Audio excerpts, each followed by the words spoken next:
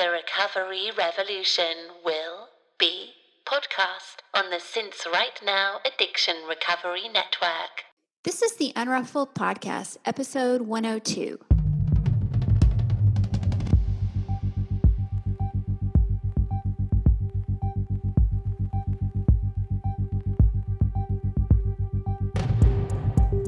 This is a podcast about recovery through creativity. We live an intentional life. We thrive. I am Sandra Primo. And I'm Tammy Salas. And we are the Unruffled.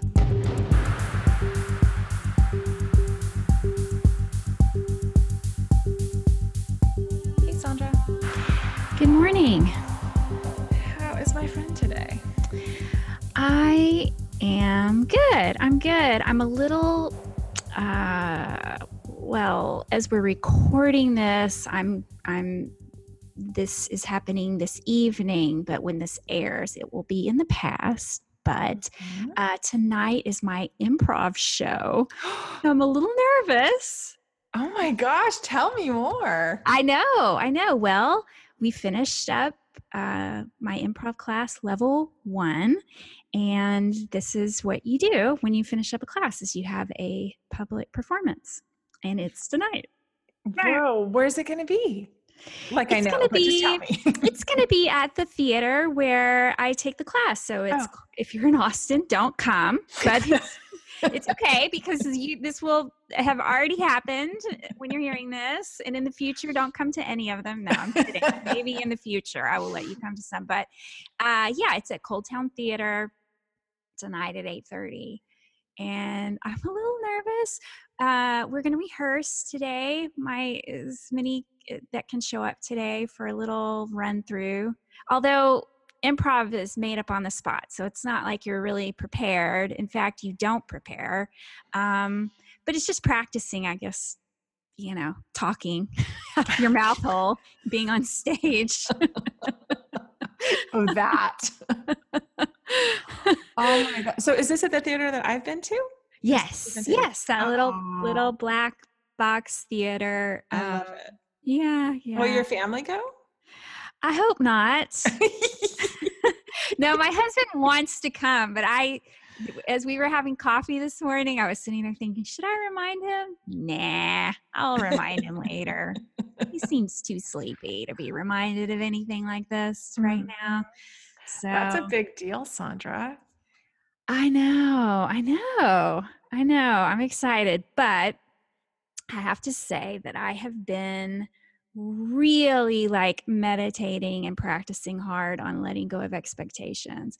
I get really good at this practice, and then it just starts seeping back in like a mold growing all over everything. Right. But I really have to keep coming back to it, because it's the only way I can let go of fear and do things anyway. It's the only way. Yeah. And the reality never matches your expectation anyway. So if I just expect to be surprised, just always expect to be surprised, then I can just show up and be the best I can possibly be an open vessel, ready to just let reality take over. That's a great practice. I've been practicing that too. It's funny, we're on the same page, yet I love it when we come together and talk about it. We're like, oh, I'm going through that too. Yeah. Letting go. I've been making lists of things to let go. Yeah. I had to make like a physical list, kind of like a gratitude list, but like shit I need to let go of that I cannot control the outcome. No, you can never, ever, ever, ever control the outcome. That's the thing. What? You 100% can't control it. Sandra, why are you bursting my bubble right now?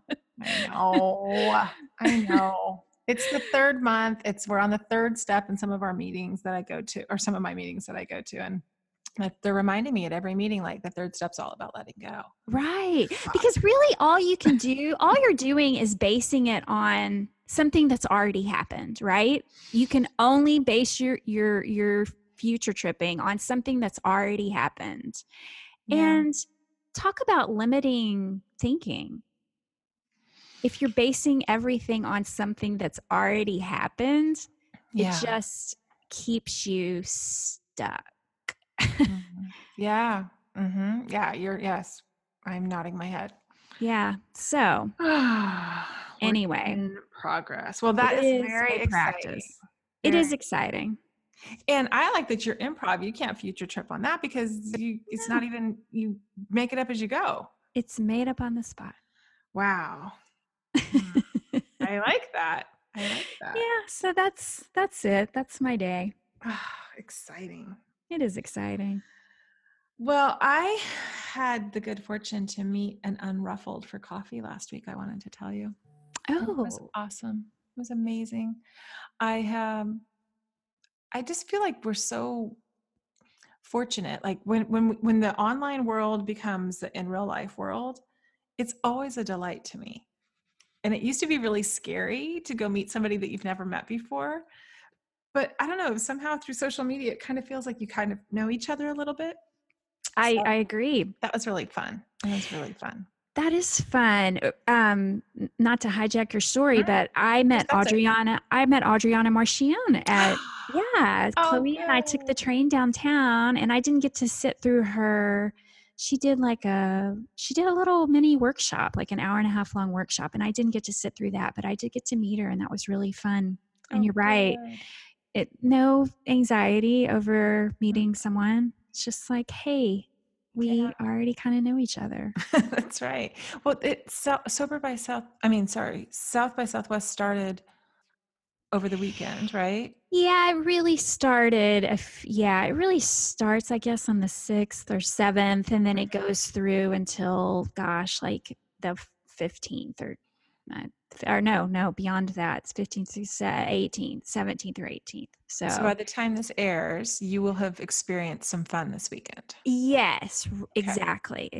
There's going to be a Sober by Southwest meetup, and I just found out that Holly is coming, so I'm hopefully I'll get to see Holly. Yeah. Oh, that'll be fun. Well, you're going to have a great time. Oh, I'm so looking forward to it. Yeah, and you get to meet more sober women, more sober community in Austin, which you guys have a vibrant, thriving little community there. We really do. I know. I was thinking about that the other day.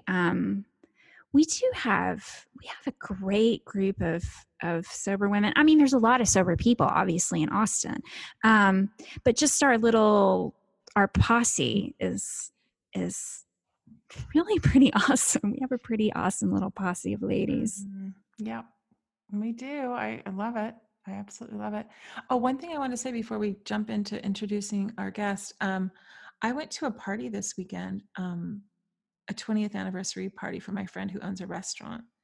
And my friend, so nice, he called me a couple days before the event and kind of did a little rundown on like, what do you think I should do for for the people who don't drink? And I was like, are you serious? This is my friend who had a hard time with me getting sober, missed his drinking partner, even said so in some really direct, curt ways early on in my sobriety. And over the years, he's totally changed as I've changed, and accepted it and told me how beautiful he thinks it is that I'm modeling this for his children, that not everybody has to drink because they're in a very wine-centric business out in wine country. So anyhow, he was just lovely. And I gave him some advice, and I just said, as long as you just don't serve tap water to everyone, like if you up your game there, sober people who don't drink, who, maybe aren't necessarily sober, but just are the DDs for the night, they're going to really appreciate that. Throw a lime in it. You know what? Just sparkling water and some lime, that go a long way. And you're right. I love how, he's been challenged now to change the story and look at social situations with a different perspective, and just assume that there are going to be non-drinkers that show up to your event. Yeah. I had taken him a bottle of, I can't remember if I shared this last week, so if I'm repeating myself, I can't remember. Seedlip. I ordered some Seedlip, and I took it to his house for a dinner party. And he gave it to his bartender to try to figure out a drink to make. on the bar at the restaurant. And he said he'd let me know how it goes and I could taste it. But that night he had a beautiful water glass area. They made name tags, and they had this non-alcoholic juice that they had, and they called it the teetotaler. And his manager said, hey, do you like what I named? I named that for you. And I said, you are so nice. Then there was beautiful water with cucumber. And of course, because I'm the person watching what everybody drinks all night, I'm watching how many people are drinking water. I was just like kind of watching, like they had these little Marie Antoinette champagne glasses that I was drinking out of, and they're so tiny. I was like getting water like 97 times, in the little tiny glass. But I was just watching, and I was like, oh, so not everybody drinks like I always thought everybody drank. No, they don't. And when you offer a lovely non-alcoholic drink, it's surprising how many people will choose that to sort of moderate themselves. Yeah. So that was awesome. I just loved it. It was a fun party. We left at 9:30 because we're so crazy. But I was in bed by 10, and I was like, that's a great party. I got all dressed up. I wore tons of pearls. Oh, fun. And I was channeling our friend from She Recovers, Jill. And I was like, I'm just gonna have some fun tonight. And I did. That's awesome. I did. So let's get to introducing who our guest is. Yes, we are so excited to give you guys this conversation. Today on the podcast, we have Kristi Coulter, and she is the author of the 2018 essay collection, Nothing Good Can Come From This. Her work has also appeared in the Paris Review, Glamour, Women's Health, Long Reads, Vox, and elsewhere. She also blogs at offdry.com. Kristi lives in Seattle with her husband and golden retrievers and is working on her next book. Yay. Her sobriety date is June 23rd, 2013. Yeah. And Kristi, we talk about in the episode about her essay that went viral on Medium. And that essay is called Enjoli, Enjoli. And if you haven't read it, I highly encourage it. You can also listen to it on the Medium website. So on medium.com, you can just search for Kristi Coulter or Enjoli. She has a website that's her name, KristiCoulter.com. And let's see, am I missing anything there, Sandra? I don't think so, but I just loved our conversation with Kristi. Yeah, she was great. And we ran into her at She Recovers. Her Uber never showed up, and we're like, hey, you want to ride with us? And we took her to her book reading that night with our friend Stephanie, drove us all over there. So it was just fun to hang out and get to know her a little bit better. And we loved this conversation. Yeah, you guys enjoy Kristi. Welcome to the show, Kristi. Thank you, Tammy. Good morning, Kristi. Good morning. Tammy. So our listeners know, Kristi, where are you chatting with us from? I am in my office in Seattle, Washington. Yes. You guys have been experiencing lots of white powder lately. It has been crazy. It's we had about, I want to say 6 to 7 inches of snow a couple of weeks ago, and that is nearly unheard of for Seattle. That is insane, right? Yeah, it is insane. I have to ask, because I know you're such a big runner. Mm-hmm. Do you run in the snow? Well, no. I mean, when I lived in Michigan where it snowed all the time, I wasn't a runner, and I just didn't even want to try it. I know a guy who in Michigan was a runner, and he broke his leg because he slipped on some ice. Oh my God. That's 15 awful. years ago. And it was one of those things where he had surgery 3 times, and it's stuck with me. So if there's any slipperiness on the road, I'm just like, nope. So I actually joined a cheap gym this year, partly because it's also dark here. Oh, right. 18 hours. It's like being in Scandinavia, it's so dark, and then the snow. So I had to resort to the treadmill. And I was grateful to have it. Yeah, no kidding. Yeah. Seattle doesn't really have snow plows. I mean, there's a few, and there's, some supply of salt and sand, but it just doesn't snow here, or we'll get a tiny dusting. So when it snows, it's actually a really big deal. It was right. Kind of Things do shut down. Yeah. It's really do. Yeah, it's like when it snows in Texas too, or even exactly. ice. We're not prepared. Plus, I don't even want to invest in all the gear and everything. No. Like, I just no, thank you. I'll just stay inside those days. Yeah, I had chains for my last car, and we had about a foot of snow about 8 years ago, and it's the only time in my life, including 12 years in Michigan, that I actually had to chain up just to like go to the grocery store. Was Seattle. Wow. But I've changed cars since then. And you don't think about like, oh, well, I need chains. Now you can go an hour east of here or somewhere north, I don't know, away, and be in the mountains. And so, people who do that, who ski, have all that stuff, but the rest of us don't. So it's, and when I first moved here, I thought, oh, people just don't know how to drive in the snow. And partly it's true, because why would they? But it's also a very hilly city. I mean, it's San Francisco hilly in places. And I am good at driving in snow. I have a heavy car with traction control, and still, if it's icy, like I have slid down a hill, like anyone else. So no, thank you. Yeah. So we're ready for some spring here. When I traveled to, when I was about 6 months sober, Kristi, I went to climb some mountains because that's the goal I put in front of myself. Mm-hmm. But I didn't really know what I was doing. My friend did. Uh-huh. And she was like, there's going to be snow. And I'm like, oh, but it's August. She's like, yeah, but it's Mount Rainier. And I was like, okay, all right. But I'm going to just tell you how dumb I am about geography. So we were at the REI flagship store in Seattle, right? Like the Mecca. She's like, are you sure you don't want to get hiking boots? And I had like these red Converse on. And I was like, I think I'm good.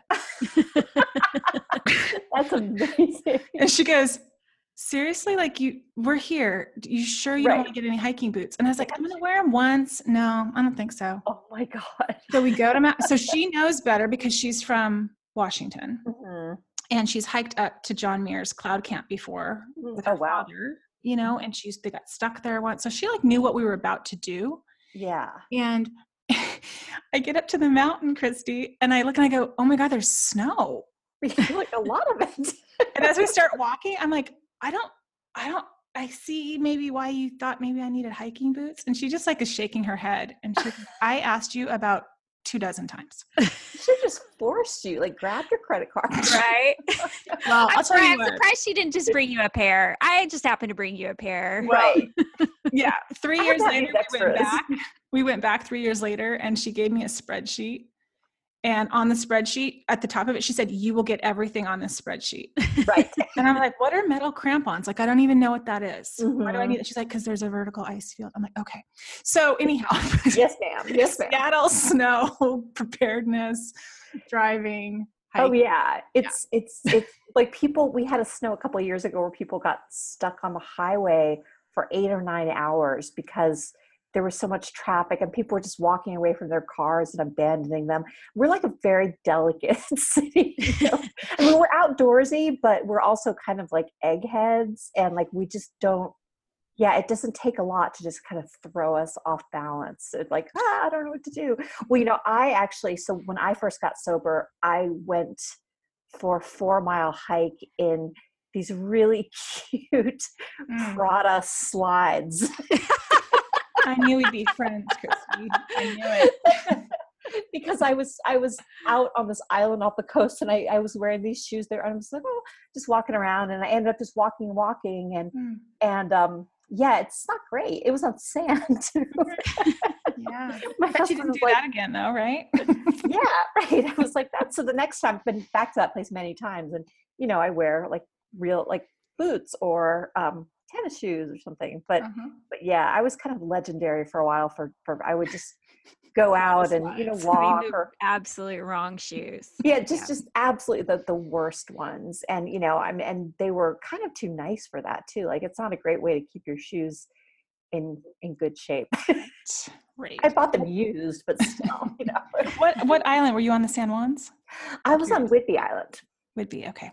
Which is, I don't know if that counts as like a San Juan or not. It's a beautiful place. It's about you can be there within 45 minutes of Seattle if you hit the ferries right, and it feels like another world. Like there's no cell signal, or they think there is, but there's not really.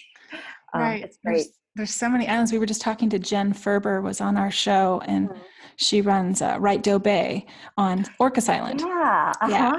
So that's where I'm going in a couple of weeks. So I was just curious which island. Wait, I'm going to be in Orcas in about a month. Yeah. It'll be my first time out there, actually, which is April 4th through the 8th. Well, you know what? I will be there the same. Are you going for the literary festival? No, I'm going to be at a writing workshop. You'll be at Doe Bay. At Doe Bay, yeah. I will be on the island that same weekend. Okay, well, funny. We have to rendezvous somehow. Okay, good. Yeah. Well, we've covered the weather again at the beginning of the podcast, which I love. Making some plans to meet up. Should we get to the part where we interview Kristi? What do you think? I love it. All the important things. Oh, well, Kristi, for some of our listeners, maybe they don't know your work, but your story. I know that we met, me, you, and Sandra have all met in an online recovery space. Yep. And I think if you could maybe tell the short version, so that we can talk about other things during the show, of how you came to sobriety. You know, what was that turning point for you? Yeah. Well, it'll be 6 years in late June. I think it's June 24th, although I'm not sure. And I had been drinking, drinking in some ways since I was probably 16 or 17, but probably had a decade of drinking that I knew was problematic. And for a while, it was like I just knew it was problematic, but I still felt fine. And then eventually got to the point where I really knew I needed to stop. I tried moderating a lot. That was total failure. It's just no fun, Absolutely no fun. Yeah, it's like failure, and it's not enjoyable. And I didn't have any kind of dramatic turning point. I would say I just kind of woke up. I'd had a couple recent stints where I tried to moderate again, like to drink every other day or every 2 days or 3 days or something, and it just didn't work. And I woke up one morning with a headache, and I just thought, I'm done. I have to try to be done now. And my husband was out of town for the week, and that actually worked well for me because I thought I just want to just do this alone. I'm not going to tell anyone. This is just the way I tend to do things, is I just head into them.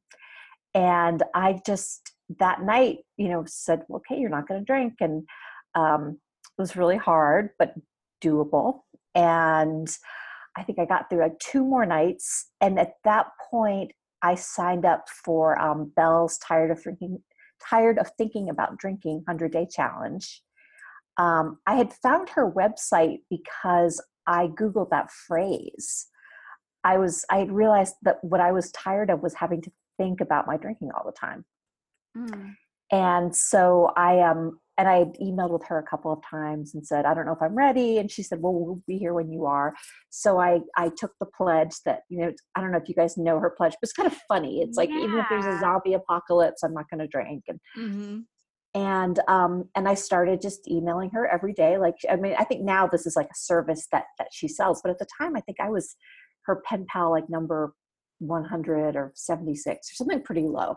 Right. She just did this as a free service. Yeah, she did. So long. Yeah. So I haven't looked at her site in a long time, but yes, I hope she does charge for a program now. She does now. She has, I haven't looked at it in a little while, but she has a program, and she has a couple of people who are sort of like do the same thing she does.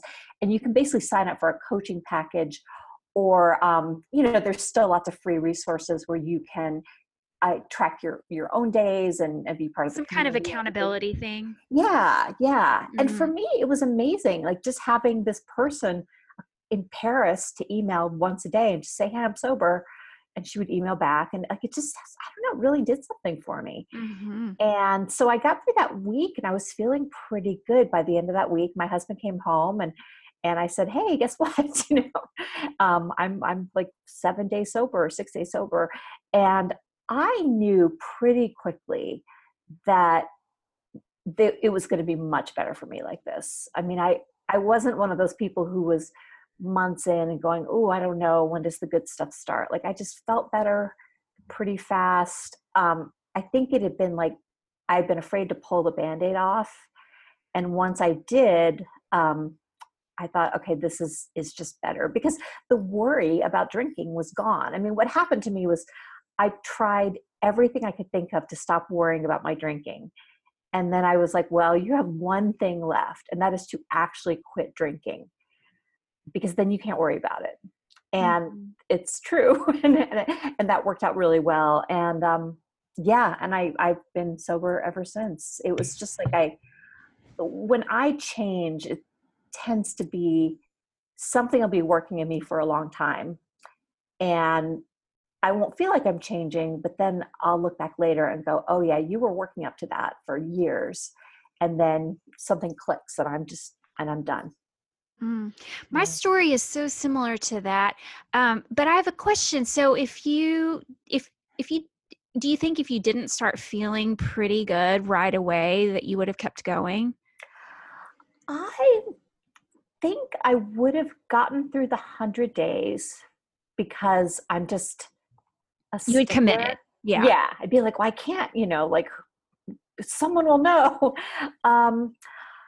Boy, that's a good question. I think I would have had to get some real support. Well, no, I mean, not that I didn't have real support, but I mean, I probably would have tried then going to AA, which I've only dabbled in, or maybe I've thought about doing some kind of outpatient rehab. I'd like to think that I would have really tried something else, and given it more time. Right. Yeah. Found more support or something. Yeah, because I hear so many, we all hear so many stories because we're in the recovery space, and there are so many women that don't feel good right away. I did. I feel very lucky that I felt pretty good right away. I hadn't been sleeping for years. I hadn't been sleeping a night. I hadn't had a solid night's sleep because I would wake up at 3 a.m. in a bed of sweat. Right.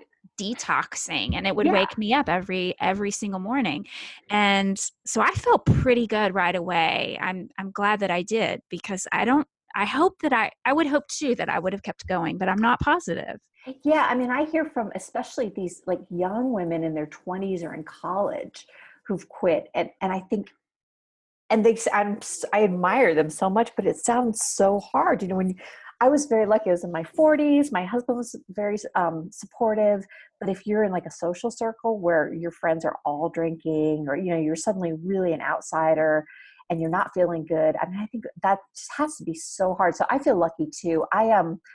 One thing I realized really quickly was that I thought I had just been tired for like a decade, and I didn't realize I'd had a low-grade hangover. Yeah. I was like, oh, interesting. That's like your bar. You had reset your bar feeling good, like so low. And then I felt like such a dummy when I figured that out. Same. Because every now and then I'd have a real hangover, and I would think, oh, well, this is a hangover. So I didn't realize the rest of it was also a hangover. And like, it's just, you don't just wake up with a mild headache most days. And I also found that and I think this is probably pretty common, but my anxiety and depression, I've been drinking and thinking, well, once those are better, then I'll quit drinking or I'll cut back. And then counterintuitively, when I quit drinking, they got a lot better. And I did not expect that at all. Same. Even though medical science would say it's true, but I also didn't think that medical science really applied. I didn't believe it. Yeah. Yeah. Right. You say this is a depressant, but or it's like, how many times have you taken like a prescription medication and it's like, you shouldn't drink while taking this, and you're like, whatever. That's a suggestion. Exactly.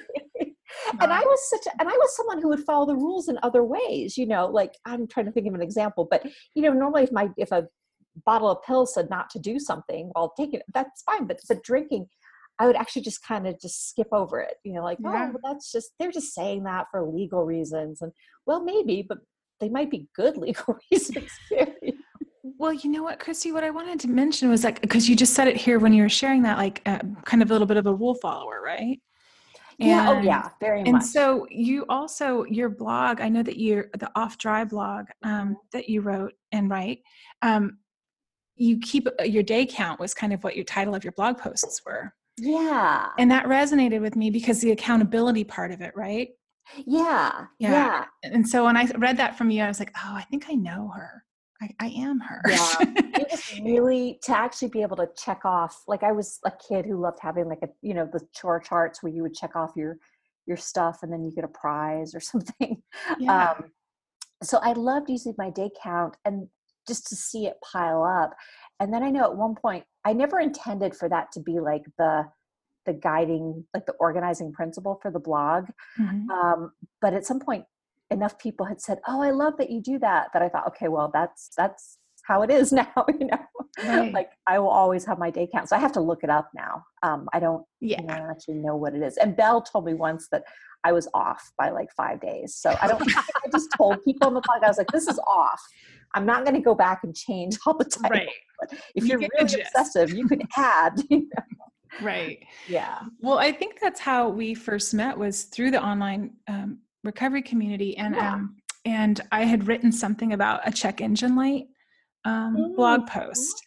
And then you were sweet enough to do it justice and write about it because I really love your writing, Kristi. Oh, thank you. And, but that metaphor of checking our engine light for our life and for our sobriety and checking in, yeah, you really took that metaphor and went with it, and I loved it. And I was just going to ask you, are you obviously, I think I know the answer, but do you still do that? I mean, are you still checking your sobriety engine light? And if so, how do you do that? it's funny. I was actually thinking last night or the day before that I've drifted just recently. I drift away from it and I have to come back to it. I find that I'll do that over and over.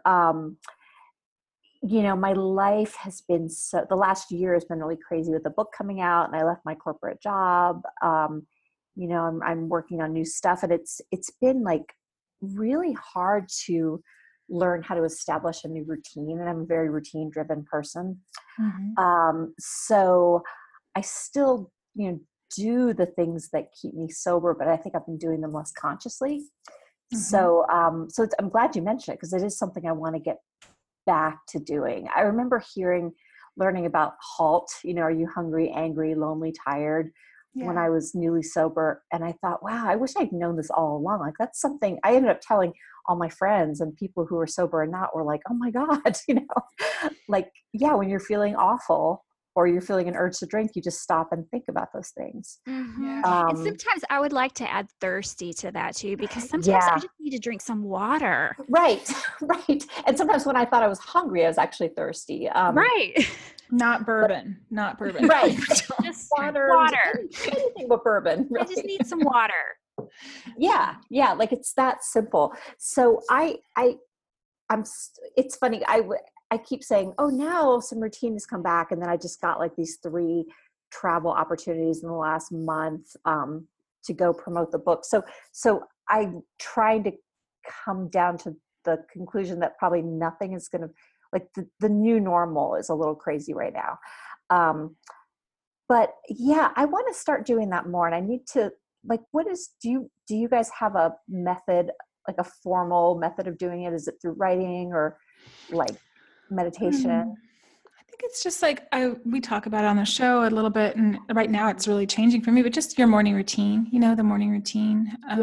And whatever that looks like and how it morphs and changes.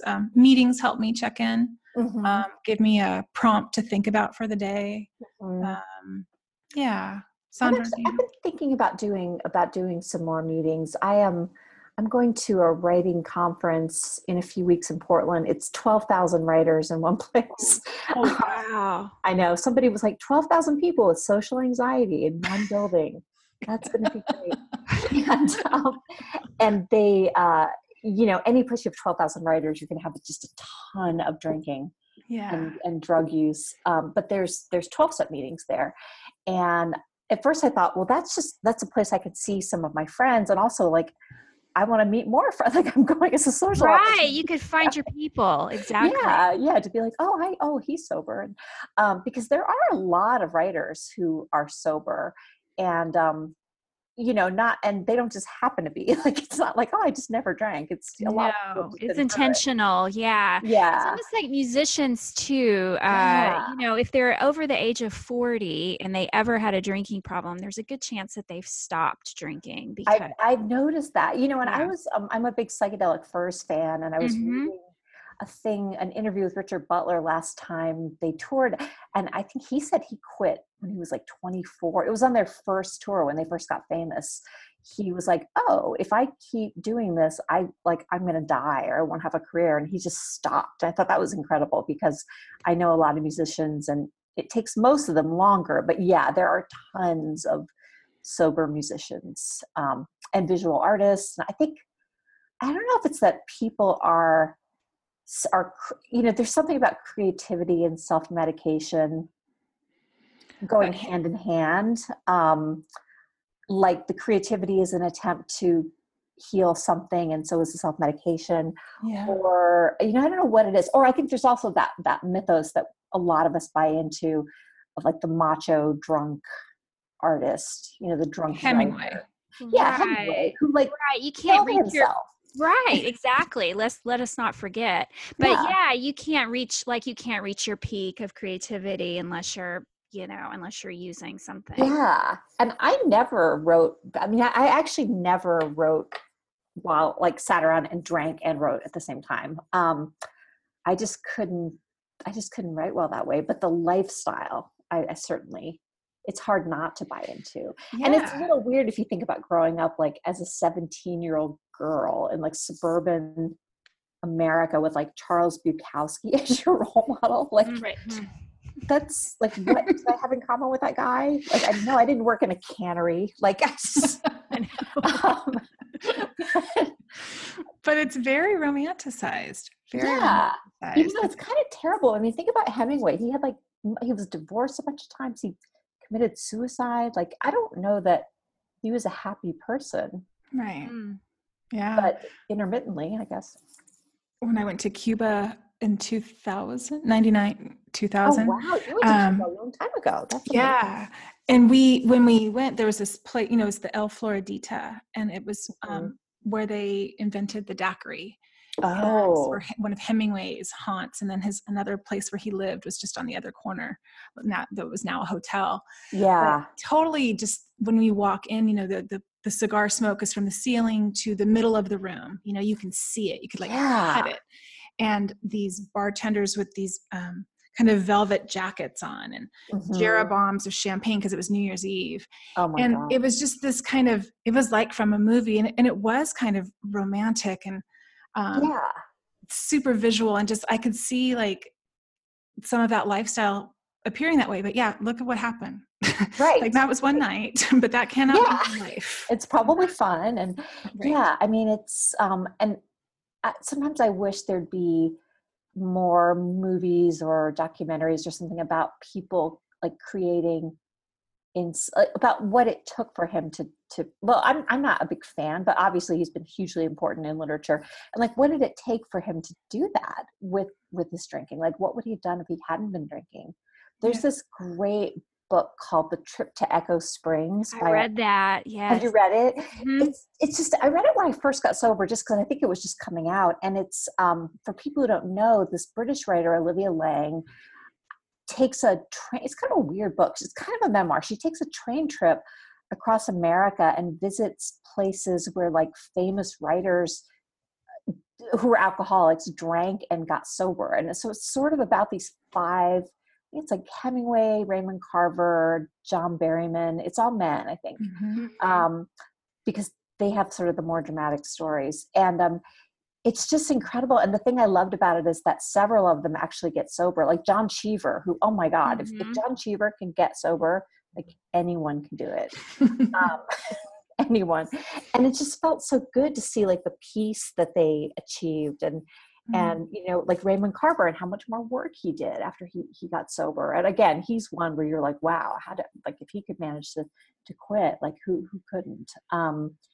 And I think reading that book just really helped me to start getting a look at like how painful it was for these people and how much more productive and creative they got on the other side of it. Right. I also think Leslie Jameson did a good job of that too, in the recovering, when she included a lot of stories of different creatives in her book. She did, yeah. Some of the same ones, and then also I think like Billie Holiday.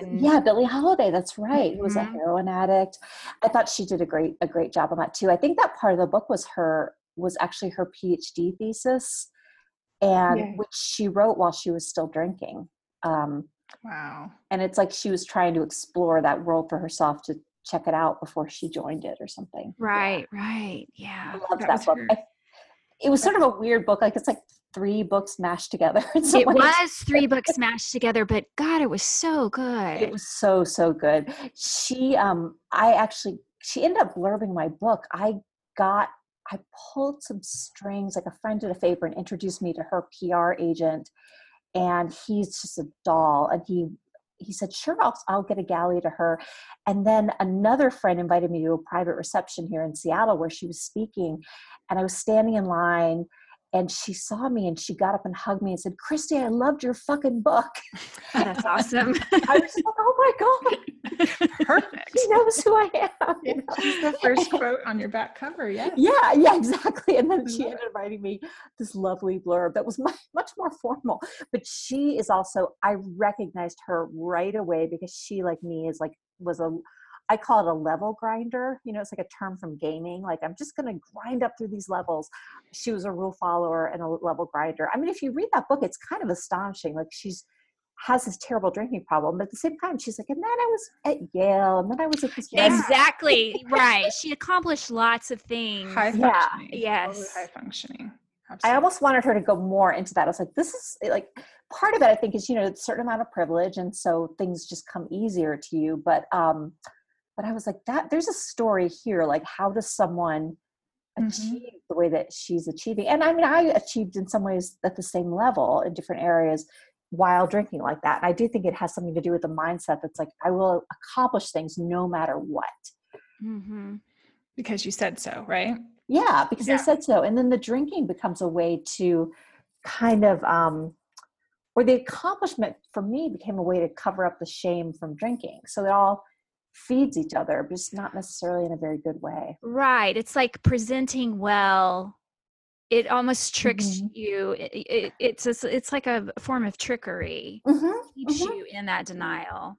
Yeah, that you have to fool people and fool yourself. This writer, I don't know if she's ever been on your show, but Janelle Hanchett. She has. Okay, yeah, she posted something on Facebook the other day saying people will ask her things like, oh, did your children have fetal alcohol syndrome? Or, did you ever live in your car or things like that? And she was like, you guys have to understand, like, addicts don't always look like you think they're going to. She's like, no, I was going to grad school and I was married and no, my children don't. I was sober during my pregnancies. And, I think that's something people don't understand is, I was at the worst of my drinking. I was holding successful at a job that paid me like in the low mid 6 figures. I was traveling around the world. Like I did not look like what people think of when they think of an addict. And I was totally an addict. Right. Yeah. Exactly. They're sitting next to you in the business meeting and they're, absolutely. Yeah. Yeah, I love when people are like, well, you're not really addicted. Right. You weren't really addicted because we drank the same. And I'm like, interesting. I'm just going to check my judgment right now. And walk away. Because maybe you can handle it. Maybe your body processes it differently, but I definitely had a problem for sure. And you're the one who gets to decide too. I mean, I've met women who never drank more than 2 glasses of wine a day who decided they were addicts. And my own first impulse was like, what? But then I was like, well, for them, that's addiction. I mean, I would have been thrilled, but but could have figured it out at 2 glasses for sure. Yeah, it would have been a gift. Yeah, this one woman said I had to have it, and so I knew that I was addicted, and I mean that's amazing that someone can figure that out. I'll go to book club meetings, and there's always like someone in the room who's like, but you weren't that bad. I mean, you didn't have a DUI, you weren't in the hospital. And it's almost like you're not allowed to quit drinking unless something incredibly dire happens to you that's public. Right. And the women, I mean, yeah, I was in part of a book club that everybody affectionately called a drunk club. Yeah. And, we live in wine country. I owned a wine bar, and everybody brought a bottle, everybody drank a bottle, and then more was brought out, and we drive home. So it was like, I do have to stay in my lane, and I have to quit that book club eventually. Yeah. I stayed in it when I was sober, Kristi, and it was hard. I bet that was hard, especially with that much drinking going on. Like, I'm fine being around people who are having a glass of wine or whatever, but yeah, if there were that much of it, and it's probably good wine too. You guys are in wine country. Everyone knows their stuff. But it gave me the opportunity to practice some things, like practice a curfew for myself is what I did. And I practiced being the DD for people that wanted to leave at my curfew time. And if they didn't, fine. It helped me practice being in a room with people that were drinking, that kind of knew my deal, even though no one talked about it. Not one person. Oh, that's interesting. But I would bring my tea and whatever. But it was a safer place for me to practice that stuff. So I'm really grateful for that. But at some point I was like, I'm done. Like, like it was too much. That was one thing that was good for me early on, was I gave myself permission, and I'm sure I learned this from someone online, but to leave an event when I needed to. And I was working in publishing at the time, which is pretty drunk. And I remember I had to go to this big event at the Chihuly Gardens here in Seattle, and it was really beautiful, and it's glamorous, and people were just loaded. And I would go to the restroom when I felt like I needed to, and I had my New York Times crossword puzzle app on my phone, and I was like, "You can do a puzzle here," because I'm a fat. If it's like a Tuesday or Wednesday puzzle, I can do it in 5 minutes. And I was just like, you're allowed to do that. And I cut out, as soon as I could. And it was just like, it's like building a muscle. You have to practice, but then your muscle gets sore, because that's how you build a muscle. Yeah. I just made a little metaphor. That was great. That was a good one.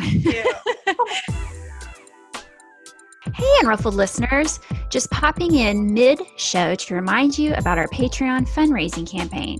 To date, we have produced almost 2 years worth of content and have over 500,000 downloads. We can hardly believe it. If you like what you've been hearing and appreciate our weekly consistency, you can be a patron of this show for as little as $1 an episode. To donate, please go to patreon.com/theunruffledpodcast. Thank you for your continued support of the show. Now back to it. When you were saying how women ask you, you didn't seem that bad or whatever, that's what kept me drinking, though. I was constantly comparing myself to others around me. That's how I would check my temperature. Absolutely. Yeah. Like if they're, I'm not as bad as that. Going. Yeah. Yeah. Because I didn't have a lot of like public scenes. And I definitely compared myself and used that as kind of an excuse. And I mean, as I wrote about in my book, I felt like my soul was dying. I mean, that's that's way worse than a DUI. That's pretty, not that that's not a lot of trouble too, but I mean, that's pretty bad. Yeah, same. But I tell you, my soul had to die for a long time though, before I acknowledged that was a feeling that was making me miserable. Yeah. It takes a while to notice it even. Whereas like a DUI is kind of a slap in the face. You're like, look at this. I'm in handcuffs. Like maybe my life needs to change. But it's like a slow realization for sure. Yeah. But there is this need, I think, of some women who meet me to say, I just don't know. It just didn't seem that bad. And I try not to judge, but if someone's that adamant that I didn't have a problem, then that's about them, not me. Yeah. Right. Yeah. Sure. This is not like a pissing contest or anything. Right. The other thing is, it doesn't have to be that bad. Some people just decide they're like, I don't know if this is adding anything to my life. Like you could just stop, just the way some people, stop eating red meat or something. It doesn't always have to be that big a deal, although it was for me. Right. For sure. Well, I wanted to ask Kristi, because I do want to talk about the book. I know Sandra wants to talk about your book, but I wanted to back up a tiny bit to just maybe give us a jumping off point from, I know you've done lots of writing and you are a writer, but from your Anjali essay that kind of went viral. Yeah. Kind of went viral. That was in the summer of 2016, right? June. Yeah. That was, wow. God, it was like 3 years ago. Yeah, not quite. Or yes. July, maybe July on Medium. It was July. It was like late July, I think. Well, it was perfect because it was summer when it released, and that essay. I have to ask you from a practice. I'd like you to tell our listeners a little bit, like if you could chat about, just so that they understand kind of what the essay was about. But how long did it take you to write that essay? I think about 6 weeks. And when I say that, it's of course, you're coming back to it and moving away. And and the way that it came about is I had been working with actually a woman I'd known for 15 years who I worked with here in Seattle at Amazon. And she had left and was working as a literary agent and had said, I think there's a book in this stuff for you. And so we've been putting together a proposal. And one day she said, we have all this great material here, but have you thought about like writing something that would showcase like anger? Because we wanted to show publishers like a range of voice. And I was like, I guess I could try that. It was like this beautiful day in Seattle. I was feeling really good. And I was like, anger, I don't know. And went home and started working on this essay. And I was like, oh, I'm really, really angry. Look at that.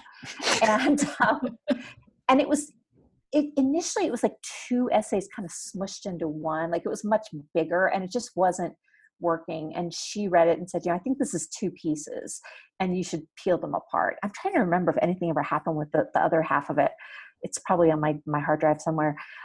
So I worked on it. And for listeners who don't know, it's set mostly during the first summer that I was sober. And I'd been sober 3 years, almost 3 years at that point. And it's about how I realized that booze was everywhere I looked, just way beyond the places you would think it was, like everywhere at work, at like manicure parlors, at yoga, there was wine tasting. So I couldn't escape it. And I was sober and I was surrounded in it. And also that it was women especially who were not only drinking a lot, but really being encouraged to drink as a marker of feminism or empowerment. The same way that Virginia Slim cigarettes, I'm dating myself, but were a feminist signifier. Right. Even though they just actually literally kill people. And about how it was almost kind of a rallying cry for not that every woman should quit drinking, but that we're asked to put up with so much as women, and drinking is just keeping us complacent, right where they want us. And the more I worked on it, the more I was like, yeah, this is really wild. Like all this drinking, we're fooling ourselves into thinking that if we can, that the fact that we can go out in public and get drunk means that we've made it. And meanwhile, I don't think things are so great for women in a lot of ways. And there was some material in the essay about how, I was on a panel at work and someone asked what it was like to be a woman at the company. And I was the only woman on the panel, so I naively thought that was yes, that was for me. I could feel that one. And I gave a very diplomatic response. And then all 3 men on the panel said, no, actually, here's what it's like to be a woman. Oh, I loved that part of the I know. Easy. And not even like about benefits. I'm just shaking my head right now. Yeah. Like, here's how it feels. And it's funny, that moment was maybe the start of a lot of things for me. Like I don't even know if the word mansplaining had been coined yet, or certainly didn't know it. It wasn't in common use. This is like 6 years ago, but it was like literally disagreeing with something that they could not. It would be like me saying what it's like to be Black. Right. It's like a virgin trying to describe sex or something. Exactly. Yeah, right. Like if I said, well, here's what it's like to be Black, somebody would hopefully smack me upside the head. Right. And yeah. So anyway, long way of saying that's how that essay came about. She said, "Could you express anger?" And I said, "Oh, I don't know. I'll see." And then 6 weeks later, I was like, "Here, I've expressed." I definitely can't. Well, so I listened to you reading it on themedium.com. Medium.com. And so if our listeners want to listen to it or to read it, you can find it on Medium, right? And on your website? Yeah. Yeah. So it's called Anjali. And that's that song. I remember that song so well. I remember that. Yeah. That, as a matter of fact, I feel like that we had some kind of back and forth, Kristi, on Facebook, probably the group, and one of our groups, and I think I mentioned Anjali, and it was while you were working on it, I think, because you said, I'm actually working on something right now about that commercial, and it was just, one of those serendipitous things. I was so into that commercial as a kid. It just seemed so glamorous. Oh, yeah. Wasn't it? I just think, oh boy, you really, it's this idea that basically I'm going to work all the time. Yeah. And it's the whole, it was the whole having it all thing, where it was like, you can have it all. And also you should have it all, which is very different. And do it all. And do it all. Again, having it all was doing it all. And, so it was funny to go back and I love having the internet, I could go find it and watch it. And I thought, yeah, this really messed me up. This commercial really, I like to think of myself as being impervious to like, oh, well, I don't believe the things in media and blah, blah, blah. But good Lord, this is a glamorous, beautiful woman. I was 8 years old. Like, of course I was thrilled by that. I thought this is how I want to be. Well, how we're marketed to as women. It is very calculated. I know your essay came out after I did a term paper in the spring of 2016 that I used a lot of Ann Dowsett Johnston's work.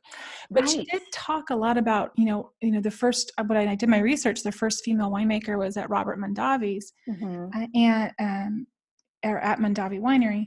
And just how they were putting women in the grocery store and how they called it the pinking, right? The pinking. Pinking, right, right.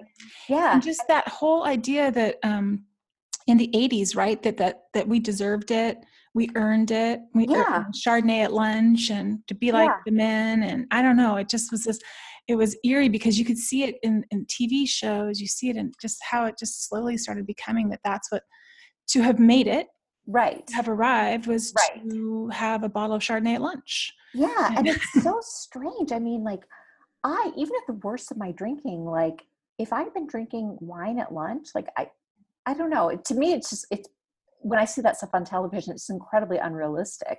So unrealistic, because I never stopped after that, after the wine lunch. I never stopped. And if I did, I would have to go home and go to sleep. Exactly. In fact, I rarely drank during the day at all because it would just make me feel so lousy. And unless I kept drinking and I had enough I had it together enough to know I couldn't do that. So when I see, or like I haven't watched a ton of Scandal, but I know the whole thing is, people love her giant glass of red wine that she always has, or my personal hero, Tammy Taylor from Friday Night Lights. Oh yeah. Who I love, but like she always had a glass of white wine. That was like her thing. Like it was attached to her hand. We're watching that right now with my son. Yes. Every Friday night she's got a glass of Chardonnay. She always or whatever she's drinking. Yeah. That show is so good. The fact that it's a football show, and I loved it. I was not the person who was going to love the show, and it's just so incredible. It's so well written. But it just seemed, and I thought back, initially the essay was going to include something about the flappers because I did a little research, and the fact that they were drinking and smoking was, it was an act of rebellion. And I get it. The fact that women in the 90s were going out and smoking cigars and drinking cosmopolitans, like hard liquor, was an act of rebellion. But those acts of rebellion are kind of like, it's really trying to be like men instead of just trying to be ourselves as individuals. And maybe our natural selves are more masculine, maybe they're not, but it was kind of like taking this masculine archetype of, well, just drink and smoke and saying, well, if they do it, maybe we should do it too. And I don't know. I don't necessarily want to do things the way that men do them. No. Yeah. Cause I think we can hang on to that rebelliousness. Yeah. Real rebelliousness may take so many different forms. I mean, I think sobriety is rebellious because it really, I mean, it seems to bother people a lot when you're sober. Totally. Yeah, I feel so much stronger, and it does feel like this subversive act, you know. Mm-hmm. I have a young sponsee, and she's always like, it's punk rock. It's punk rock to be sober. Exactly. And I was like, yes, you are correct. Well, it's like when I was a teenager, I was really into punk, and there were the boys who were straight edge. I totally remember the straight edge kids. And they were, and I remember I just did not understand them at all. Like at all. That was really weird because it normally wasn't people who, I mean, it was just guys who just, it's not like they were in recovery. They just didn't drink, you know, or use drugs or anything. Right. And I just thought, well, that's really strange. And now I'm like, that's really cool. I mean, that's really kind of punk rock. And they were making sobriety cool. Right. Yeah. Which is hard to do. Well, and this is gonna bring up your book now, which is called Nothing Good Can Come From This. You guys, if you have not picked up Kristi's book yet, you talk a lot about specialness in your book, but it's got me thinking like, okay, so if everybody gets sober, am I still gonna feel special? Right. Do you ever think about that? That is so funny. Oh my God. If that many people got sober, I probably would have to figure out, like, I wouldn't start drinking again, but I bet I'd be like, well, I need to do something else. Right. It's time to pivot.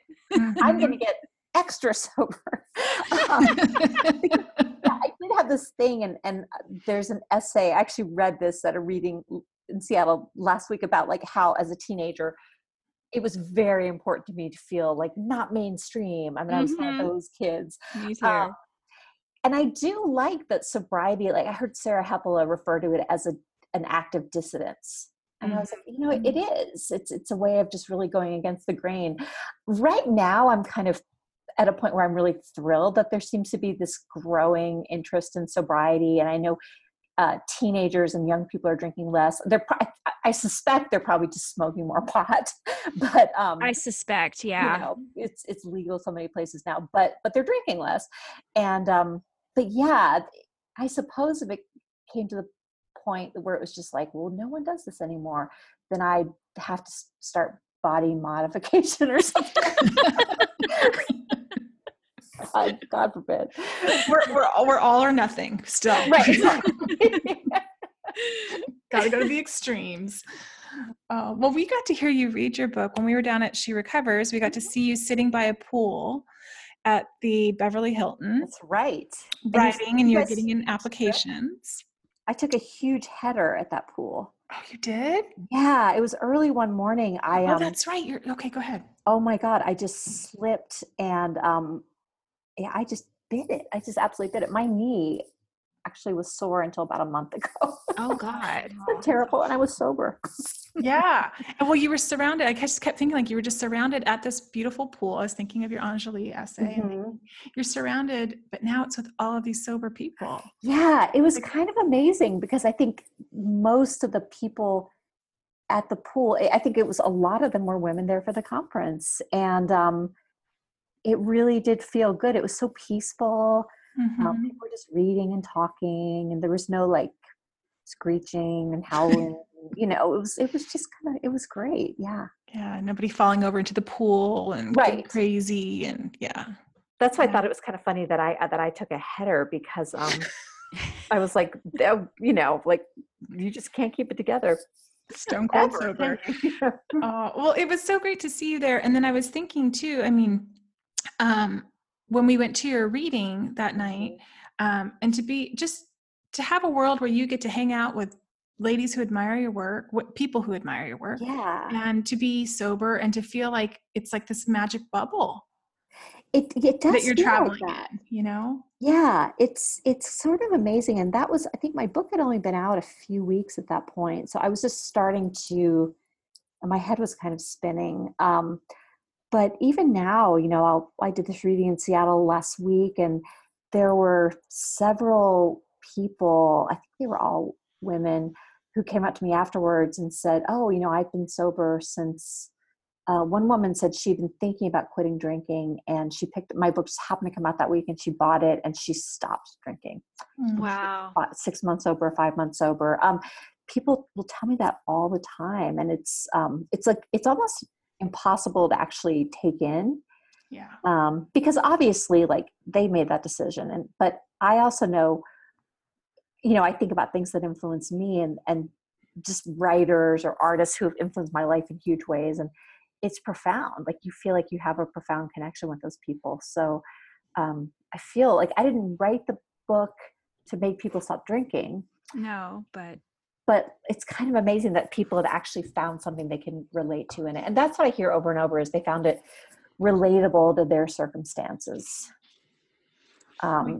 As usually, people who are professionals who maybe haven't hit that dramatic bottom, and the book is telling them that, you don't have to. You could just stop because you're really unhappy. Yeah. Well, your humor is so fantastic too, Kristi. Thank you. It comes through. It's so smart and witty, and so I think it's digestible for people to read too. And they can go, yeah, I get it. I get what she's doing here. I wanted it to be fun. I didn't. I wanted it to reflect my voice, and I wrote it primarily as a first, as a writer, as a first book. I wanted to establish here's who I am. But yeah, I didn't want people to think that it had to be all earnest all the time, or that they would have to lose their edge if they got sober. Yeah. I think that's what was so appealing about your book too, that it's not just like quit lit or, I was miserable and now I found God and but you wove in all the things that interest you, that you like. You talked a lot about music, which I loved that. And I'd love to write a whole book about music. I bet you could get that published, the kind of music I love. But I wanted it to be like a portrait of a person. And I was really influenced by Blackout by Sarah Hepolas' book, because she spends, I think probably a good third of the book is after she quits drinking. And I read the book, I was sober when it came out. I think I'd been sober a few months. And I read it and I thought, oh, I love this part of the book. I want to read about sobriety. And I later heard an interview with her where she said, yeah, people don't like that part of my book. They tell me they want more of the drinking episodes. They want the drunk-a-log. Yeah. A lot of people do want the drunk-a-log. And Tammy and I talk about that a lot, because our podcast, what we're doing here, we like to focus on thriving in sobriety. Less focus on the drunk-a-log.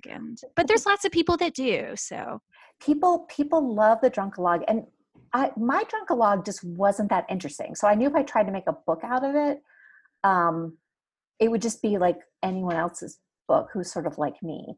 And I loved Sarah Hepolas' whole book, but her drunk-a-log too. I mean, it was kind of like, yep, professional white woman, drinks a lot, has sex with a lot of guys. I mean, it wasn't that unusual.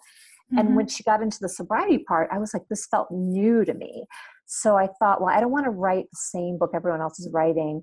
And mostly I didn't want to bore myself. Like if I just had to write about my drunk years, I would have been so bored. And like, why would you, like, I don't want to bore myself with my own book. Like that is not good. Yeah.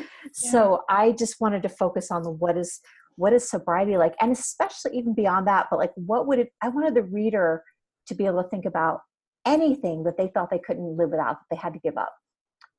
And what would your life be like after that? If it's sugar, if it's drugs, sex, you're suddenly left without the one thing you thought you would always have. And like, what do you do? Sarah Hepolas' book was the book that primed me to go into the rooms. So, oh, wow. Yeah, I was 6 months sober. And when I read it,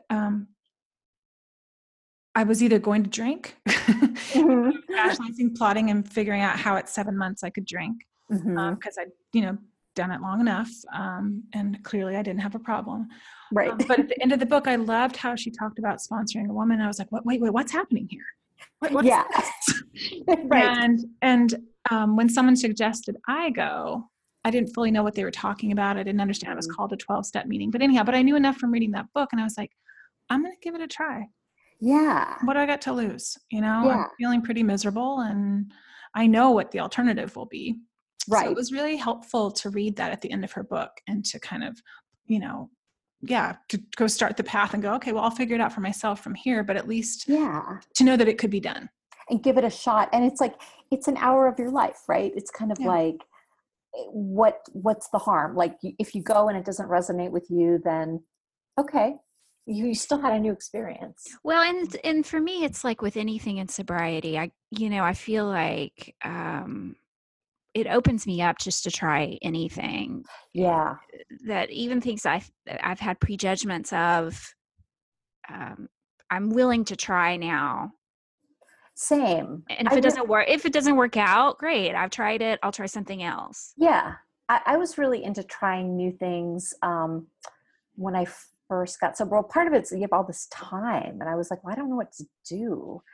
And so I think I took I took a glass blowing workshop. That was terrifying. There's like a 10-minute intro, and then they're like, okay. Here's a blowtorch. I was like, are you serious? Well, Kristi, you know Dale Chihuly has an eye patch on, so you know it's a dangerous thing. I mean, I was like, And it was funny, I was with people from my work, and like they were all making these beautiful little objects because they give us a goal. It was like to make this tiny vase, and then they would fire it. And I mean, it was hopeless. It was like, I was like the special kid who just couldn't do anything, but it was fun. And I tried bouldering, which is basically like low rock climbing with no ropes. And it was kind of neat. So I haven't done either one since, but I was like, well, these are things that I hadn't done before. And like, they were kind of fun. And I just became aware that there was this whole world full of activities that people do. Mm-hmm. When they're not drinking, or if they don't have a drinking problem, like they have other interests in their life, and had to figure it out. And I think that, when I went to my first meeting, I was terrified. Like I think back now, I was shaking. Like I was so scared. And I was a year and a half sober. And I've only been to a couple since. Partly it's I don't think I found a meeting that gels for me, although it probably doesn't really matter, but I don't know. But I'm looking forward to going to this conference in Portland, and there's on-site 12-step meetings every day where the like 4% of writers who aren't drinking can go. And I don't have any fear anymore. I just feel like, you just walk into a room. What's the big deal? If you have a good time, you have a good time. If you get something out of it, you do. If you don't, whatever. It's an hour of your life. Right. Yeah. It's scary at first. Yeah. Kristi, there's something in your book, in the chapter Shadow Life that I just wanted to mention, because I highlighted it when I was reading it, and it really, really spoke to me. And there's so much in here because this is a book of essays. So each one can transport you if you're reading them. And you talked about your dad. Yeah. And I'm just going to read a short bit here. It said, he didn't know how to talk to me like a child. So instead he would ask, "Who do you think you are?" Mm-hmm. He would repeat it until he got an answer, his voice getting higher and more strained each time. I never knew what to say. I mean, who knows who they are at 2 years old, or 4 or 7? The best I ever came up with was just a girl or a person. My answer didn't really matter anyway. That really hit my heart, Kristi. My dad used to say that to me. Wow. And he still does. Who does she think she is? Oh my God. We're estranged for like 16 years. But anyhow, I said it to my siblings. But when I read that, I felt you. And I felt that little girl, being asked that. And I wondered, do you know who you are now? Are you getting there? I'm getting there. Yeah. I know I'm someone who would not tolerate being asked that question. Yeah. Right. You know enough to know that. Yes. Yeah. Yeah. It was, I think that I think I look back and like my parents, like they loved me, and they, in a lot of ways, they did things right. Like, materially, like I finished my education with no debt. I mean, they really did their best for me, but I think that emotionally, they just were not ready to have children. Mm-hmm. And then they had me, and I was hyperverbal, hyper articulate. And I think it just really freaked them out. And so they found me really, and I think I kind of became like the family scapegoat, and they found me really frustrating. And my father would just be so frustrated with me. And when I was writing that, almost could feel what it was like to be in his body, just so like, who is this person that I have to deal with? And but yeah, looking back, I remember there was a core of like rebellion in me that I think saved my life, because I think a lot of little girls being asked that question, you could end up kind of crumbling. And I guess, I mean, I did become an alcoholic many years later, but so maybe I didn't survive so well. But there was something in me that was just like, you need to just, even at the age of 8, I was thinking, you need to just bide your time, because you're getting out of here. Yeah. And you're not going to have to put up with this kind of thing anymore. I've never talked to him about what that was all about. I just don't think it would be productive. I think he tends to shut down when any kind of emotion comes up. So I've just sort of let it go. Yeah. You did a really beautiful job of talking about your parents. And that must have been hard to do. It was. I wanted to be honest, but also, when you're writing memoir, it's never interesting if it's a story of victimization. You always have to, and I mean, people do write beautiful memoirs about when they have been victims in, a situation, but when it's only about victimization and not about your development as a person or your own complicity in a certain situation, like, it's just not as good a book. And so I wanted to make sure that this wasn't just another, oh, poor me, my parents didn't understand me book. And I also wanted to acknowledge that, they're decent people who did their best, who just had some problems. Yeah, I was going to say, that for me has been, and I see this all the time, it's one of the gifts of recovery, is that you can look back at whatever trauma you think you had, or something that you suffered over, and say, well, you know what, they maybe they were doing the best they could. My dad was unmedicated and should have been, and Right. just never worked on himself. Yeah, I look back and my mother was I think also unmedicated and should have been, and a really smart woman in the 70s who probably would have been happier having a career. Not necessarily not having kids, but some way to do both. And, I can have more compassion. I also have more compassion for myself. Right. I think I did internalize a lot of that guilt and felt like the source of the family's problems for a long time, which is one thing that drove my hyperachievement in like all other areas. Because that's how I get approval, by getting good grades and things like that. But yeah, I can look back and just kind of have compassion for everyone involved and be like, oh my God, we were so unhappy. Like, everybody in the family was just so miserable and had no idea how to get through to each other. And that was true of me as a 6-year-old as much as my parents as 30-somethings. Yeah.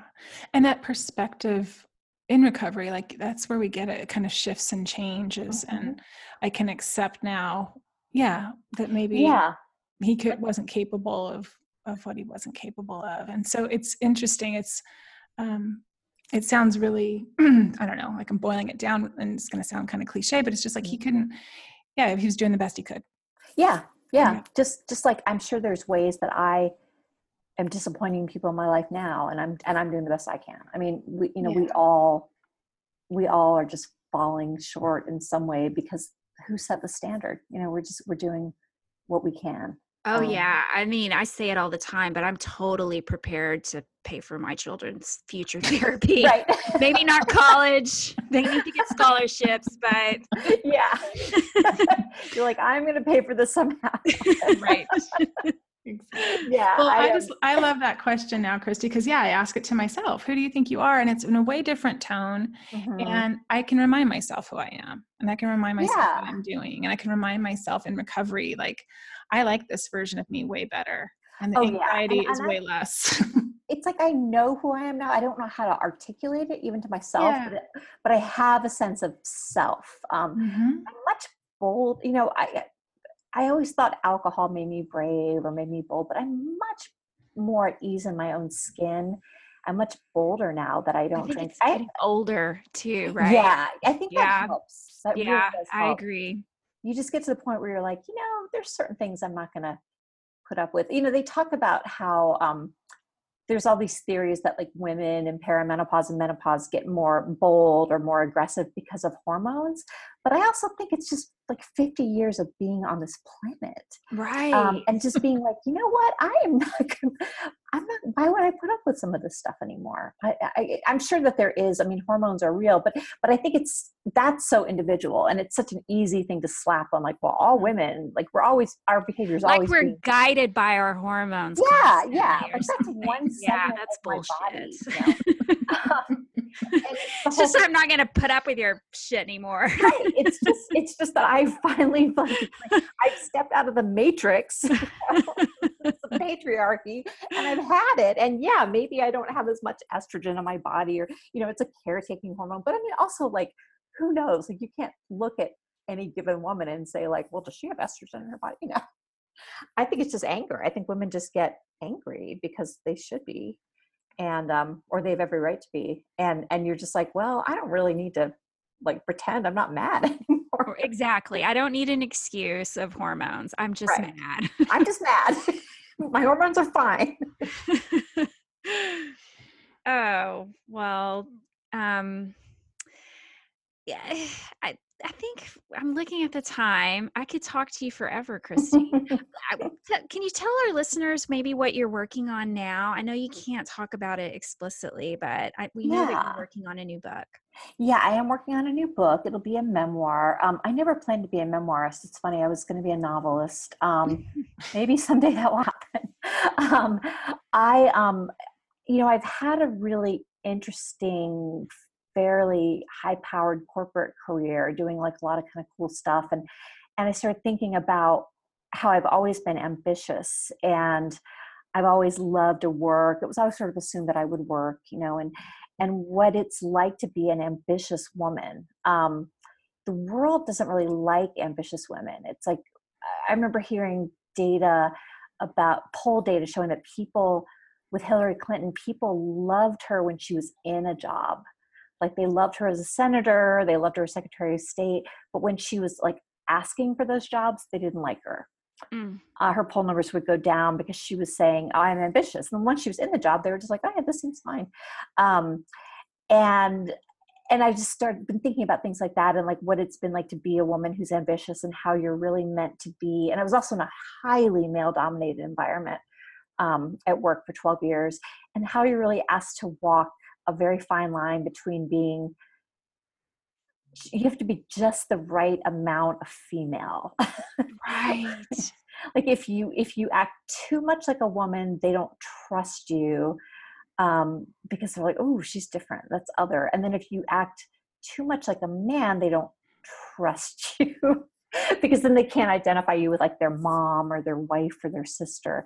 And so I'm writing a memoir about what it's like, just the ambition, what ambition is like in a woman. And, creative ambition and career ambition, financial ambition, it can mean anything. And I'm hoping it'll resonate with a lot of women, or just people who have wanted to do big things. We think of women as, even in terms of women's art, as being very focused on the domestic, which, by the way, is great. Like, there's no reason.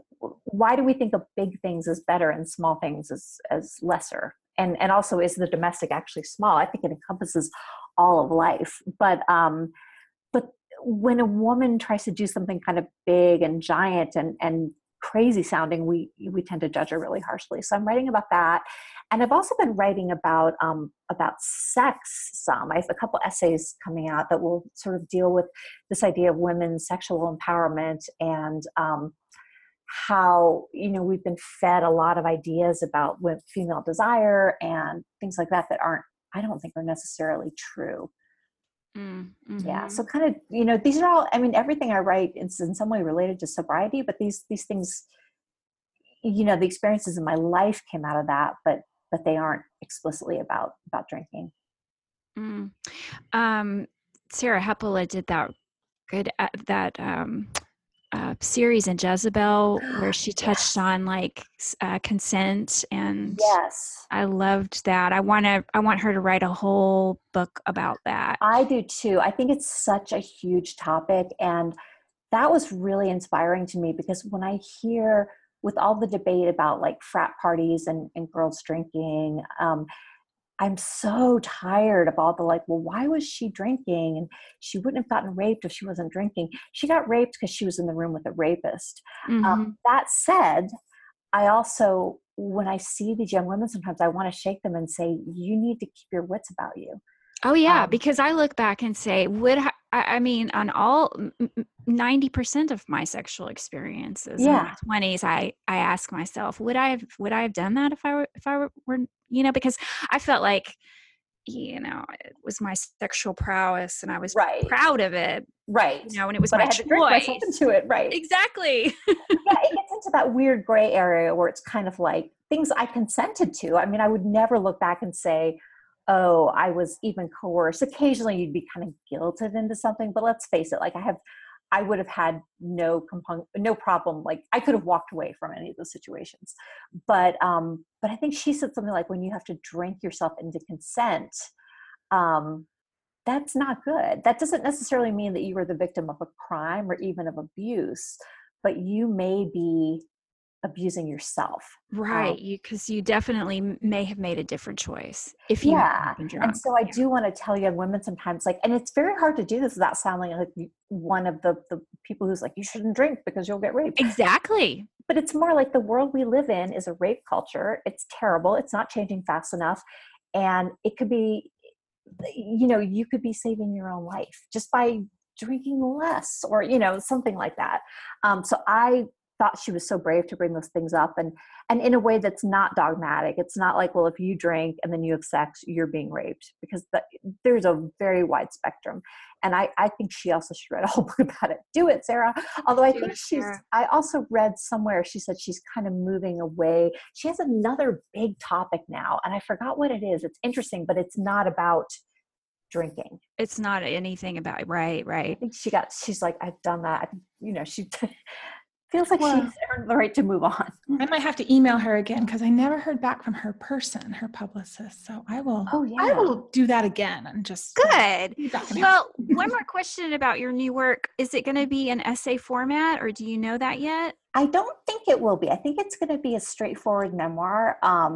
But it'll sort of be, so one of my favorite books is Poser by Claire Dederer, who's a friend of mine now. And it's about yoga, and each chapter was named after a yoga pose. And so the book moved forward in time, but it also was sort of thematic. And I remember reading this book a decade ago and being like, oh, that's how you can make a book when you don't know how to plot, which I do not. So I'm thinking I have a kind of organizing principle that I'm going to use, but it'll be like a book that you start on page 1 and then read to the end. I don't want it to be like, and then in 1997, right. So it's not going to be completely linear. Yeah. No, I mean, nobody cares. And I don't care. I was ready to kind of entertain myself, first of all. But, and the first book, we thought about making it a straight ahead memoir. And then partly I wanted to be able to demonstrate, since it was my first book, like everything I could do. So there's a little bit of like, it's a variety pack. I like it. Mm-hmm. I like it. We read Claire Dederer's book, Love and Trouble. When we first started the podcast, we did like a book club in our secret Facebook group. Oh, cool. That was the book, and we chatted about that. You picked that, right, Sandra? I did, yeah. Yeah, we like her writing a lot. I haven't read Poser, but now I'll add it to my list. It's really fun. I mean, I've done it. I practiced yoga for a long time, so it was especially fun for me. Like I would laugh at things that maybe people who hadn't done yoga wouldn't get, but it's very accessible. Like you don't have to know anything about yoga, but I feel like most people have kind of at least dabbled these days. I was reading Love and Trouble when I was finishing my book. I was reading that, and I was reading a book of essays called Abandon Me by Melissa Febos. Yeah, I've read that too. And they both made me so much bolder. I was writing some of the sections about like love and sex in the book. And I was like, if they can say these things, I can say these things too. And now I'm hoping there will be, women who feel that way about my work, that it gives them permission. But yeah, I thought Love and Trouble was an amazing book. And Claire told me at one point, she said, I kind of set out to write a female narrator who was not likable. And I was like, well, I like you. I like this.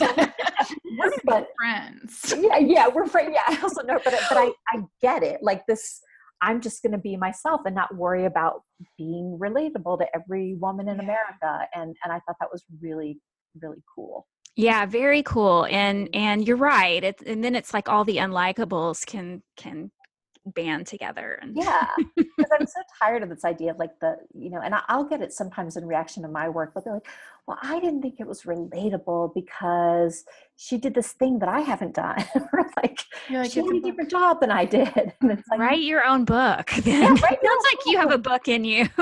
you only want to read about people who are just like you. But I think that, likability is something that dogs women. We see it with political candidates a lot.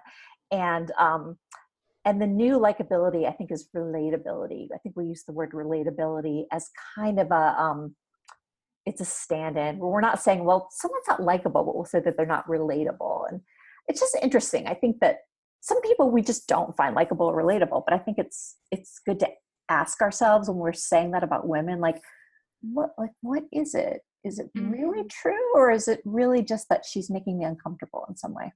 Right. I like women so much more now that I'm sober.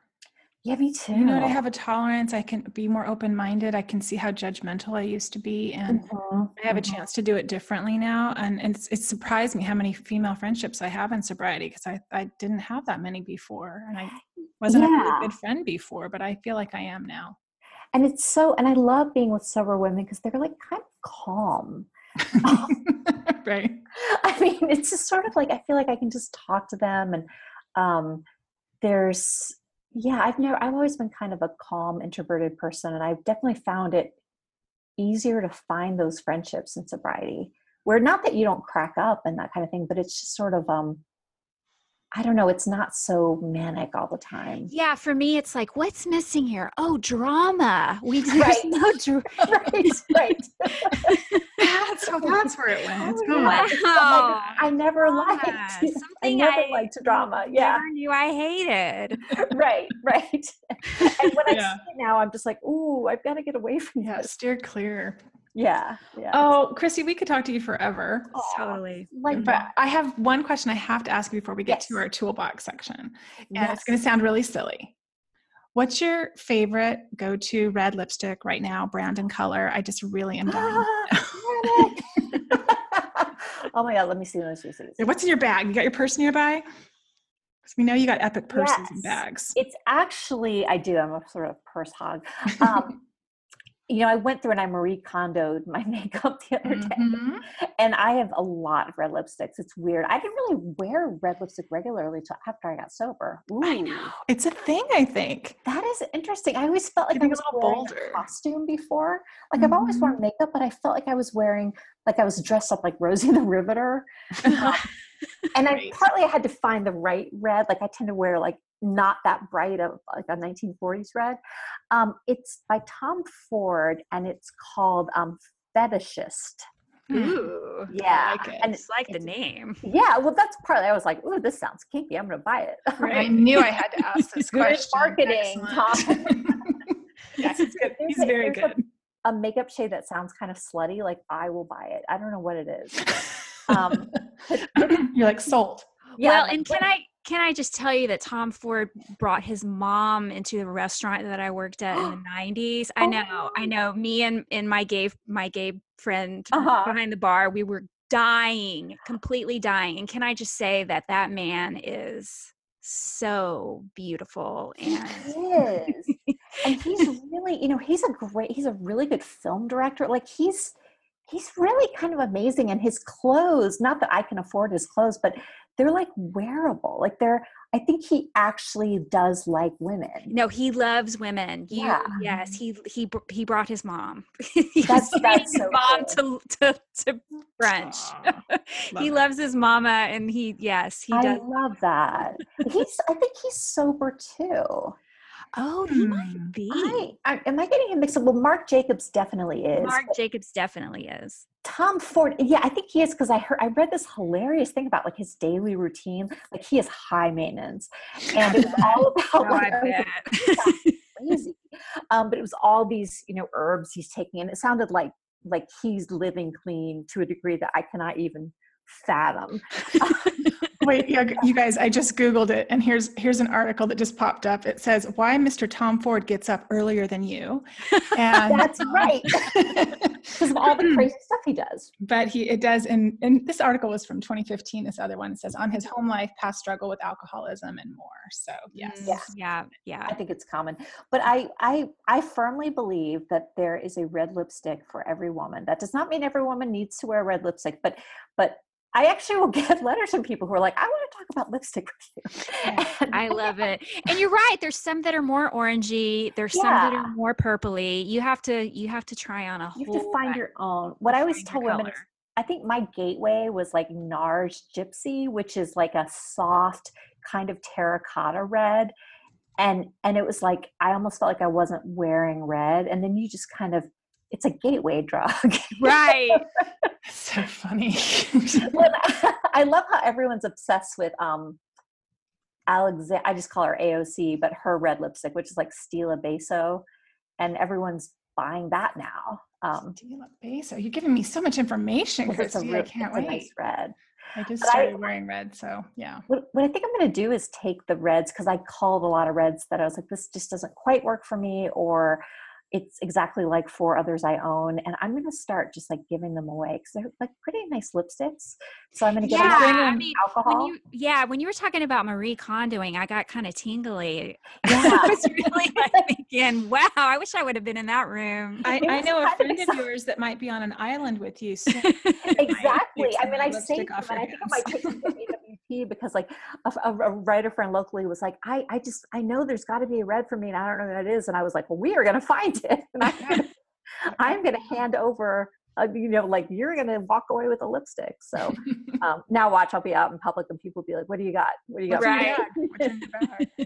Oh, well, Kristi, we are going to wrap it up with your Unruffled Toolbox. And so for any listeners that are new to the show, this is the part of the show where we share 3 items from either creativity or sobriety related tools. And just to give people an idea of what they can do, or take it with them and add to their toolbox if they want. So what you got? What's your top 3? My top 3, well, in terms of activity, writing obviously is huge for me, because it's how I figure out what I think. I don't really know until I write it out. So I have a Mac laptop that I bought a couple of years ago, and it's so nice and lightweight. I can just carry it. I take it almost everywhere with me. Partly because I'm always frantically working on something, but because it's just here, and I can just open it up and like open up Google Docs and just do my writing. And it's just it's an appendage the way that my phone is an appendage at this point. So that's like a very literal tool. And then the writing, which is just how I understand the world, understand myself. I hesitate to even call it bullet journaling, because my bullet journal does not look anything like those beautiful ones you see online. Right. But I started doing it around the time the book came out, because I was freaking out. Partly I was just having like a psychic meltdown, but also there were so many moving pieces and things I needed to remember, and itineraries.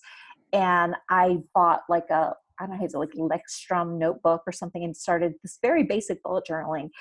And it's really made a difference in my life. I still lapse, I fall away, and I have to come back to it. But just writing things down, like the Getting Things Done guy said, it just gets it out of your brain and someplace safe.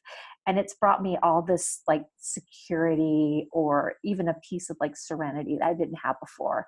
And it just makes me feel safe somehow. Yeah. I have a little, I call it a log book, but yes. Yeah. Yours is probably beautiful. That's not the goal though, right? It's just to get it in there. Just to get it in there. Yeah. And I figure if I can get better at decorating, then I will someday. And then exercise is, for creativity and sobriety, really, like I've always, well, not always, but have been an exerciser for a long time. But like running, I run probably, 10 or 12 miles a week. And like hard exercise is very important to me. It clears my head, and it just does really good things for me. I can solve problems that way. If I have a writing issue that I can't seem to think my way past, often I'll find on a run, maybe not that day, but at some point it'll just come to me. Like it kind of shakes me out of my right. It's almost like it jiggles it out or something. Yeah, it's really useful. And it's not, I'm not any kind of great athlete or anything, but I do consider myself an athlete, and I find there's nothing that, a run or even like a walk or a hike can't make a little better. If I'm stressed or if I'm angry, like it just shifts things in my head some. So that's hugely important. I exercised a ton when I first got sober, because it was a way to make myself tired. When you're tired, you can just go to bed, and I think I still tell people, I'm like, go for a walk. Like, don't be afraid to just tire yourself out. Don't like abuse yourself physically, but it was big. And that's a key part of my mental health, I think. I have other things I wish were tools. Like I keep trying to meditate and then I stop and, same. But I like it. Every time I do it, I'm like, I love this. And then I'll, 3 weeks later, I'm like, oh yeah, I should do that again. Why don't I keep doing that? It makes me feel good. Right. Exactly. I'm like, this feels good. Why don't I go? Maybe that's why I don't do it, because I don't want to feel good or something. I don't know. But, and then I go to therapy and all that stuff. But those are probably my top 3. Being a writer is interesting. My husband, he doesn't practice art a lot right now, but he's a sculptor and a painter. And he's always said, when you're a painter or a sculptor, there's like busy work you can do in the studio that when you're not actually making art, you can still be mixing your paints or cleaning brushes. And with writing, you really don't get much of that. You could be doing a writing exercise or journaling, but you're still writing. So I feel kind of cheated. You have to live a little to write about it, right? I mean, that's true. Yeah. Right. Yeah. Or read other books or see movies, just be inspired by. Movies and music are really big for me. If I'm struggling with writing, it can be hard to read, or I can read, like if I'm writing a book, I'm reading just thrillers or something. Something totally different. Yeah. Yeah. Completely different. But movies and music are huge for me when I'm writing, and I'm trying to incorporate more visual art too. I always forget I live in this big city with museums and galleries, and I'll just go see something, and that can be just huge. But it tends to be other forms of art that'll unlock something in me, because you don't get that sense of puttering the way that a painter or a sculptor can, and it's not fair, but that's just how it is. That makes sense. Oh, well, Kristi, can you tell people where they can find your book? Nothing Good Can Come From This. You can get it pretty much anywhere books are sold. It is, and there's links from my website, which is just kristicoulter.com, where you can get it, from Amazon or Barnes & Noble or Powell's, or it's in, a lot of physical bookstores. It's even been in airport bookstores, which I'm told is quite an achievement. So, which I thought, I guess that's true, because there's like one bookstore, and if your book is there, that's cool. And I love the idea that someone might be, I never really drank in airports, but I love the idea that someone might be in an airport, newly sober, trying not to drink, and they would find my book. That makes me happy, that they'd be like, oh, I have a friend here. Yeah. And and there's links to lots of other work from my website too, just things that have been published online. Yeah. Well, thank you so much, Kristi, for your time. Thank you. For your friendship, and for all. I just wish you all the success in the world. Oh, likewise. I want to read everything you write. Same, well, and I'm hoping to get the blog. I've with the book coming out, I've had to neglect it a little bit, because you can only do so many things. Yeah. But get back to that a little more regularly too. We'll see how it works out. Right. How many hours there are in a day. Yeah, exactly. Well, thank you for taking the time. Thanks for getting up early and chatting with us. And happy to. I'm fully caffeinated now too. All right. All right. Bye, Kristi.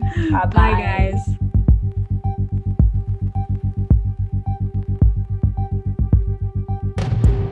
The Unruffled podcast was created and produced by Sandra Primo and Tammy Salas. Our show is edited and mixed by Steve Hecht. Original music composed and performed by Caitlin Schumacher. Original artwork created by Tammy with the help of graphic designers Chris Aguirre and Amy Lanier. Thanks for listening.